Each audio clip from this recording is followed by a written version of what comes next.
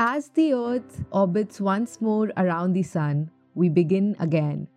For the month of January, the theme of Poetry on Record is beginnings. So here is a poem by Adam Clay from his book To Make Room for the Sea, published in 2020 by Milkweed Editions.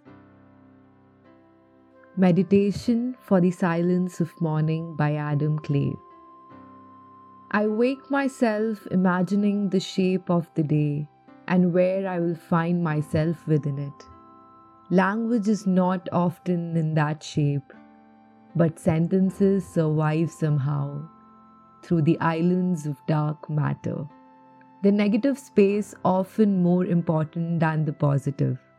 Imagine finding you look at the world completely different upon waking one day.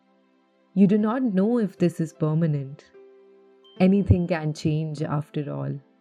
For how else would you find yourself in this predicament or this opportunity, depending on the frame?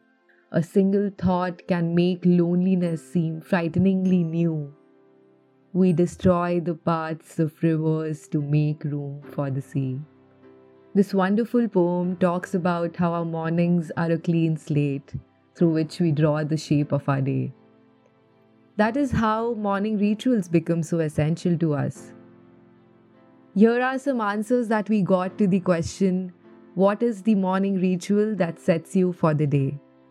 Absolutely nothing. I have no routine. I function on vibes purely. My mornings begin with not trying to log into Instagram or checking my email. I just first tune into a news podcast and enjoy my cup of coffee with breakfast that has loads of eggs.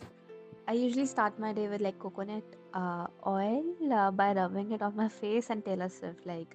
I get up and I listen to the same 5 songs every day. They take me to a happy place that I've now lost in time. Doing skincare is one of those little acts of kindness that I do for myself, which help me remember that I'm human and I'm flawed.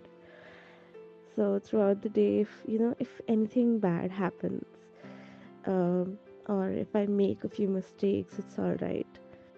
Thank you for tuning in. This is Shreya Muley, and I'll be back here with another poem next Saturday.